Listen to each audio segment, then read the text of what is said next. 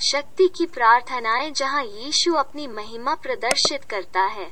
आज के एपिसोड में आपका स्वागत है। आइए आज के खंड की शुरुआत प्रार्थना के एक शब्द के साथ करें। फादर गॉड, हम इस श्रोता के लिए आपका धन्यवाद करते हैं जिन्होंने आपकी आवाज सुनने के लिए अपने दिल को धुनने का विकल्प चुना।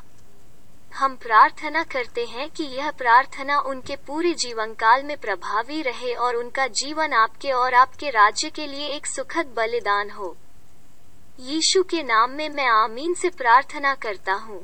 अब यह प्रार्थना करने से पहले प्रभु से हर पापी और नकारात्मक भावनाओं, विचारों और भावनाओं को दूर करने के लिए कहें जो आपके जीवन को पीड़ा दे रहे हैं और आपको भगवान की दिव्य पवित्र आत्मा से जुड़ने में बाधा डाल रहे हैं।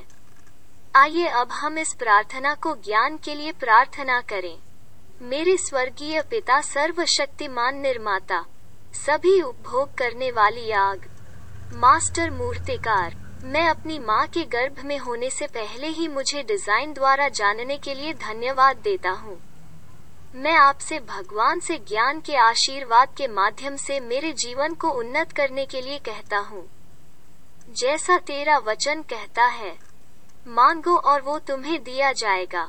मैं अब आपसे अपनी बुद्धि के प्याले से भरने के लिए कहता हूँ ताकि मैं एक नए स्तर पर काम कर सकूँ, ताकि मैं आपकी इच्छा के अनुसार दक्षता और उत्कृष्टता में अपना जीवन जी सकूँ। मुझे यह प्रार्थना देने के लिए मैं पवित्र आत्मा का धन्यवाद करता हूँ। यीशु पराक्रमी नाम में मैं यह प्रार्थना करता हूँ, तथास्तु। यदि आप इस पॉडकास्ट के माध्यम से धन्य हो गए हैं, तो मैं आपको अभी सदस्यता लेने के लिए प्रोत्साहित करता हूँ।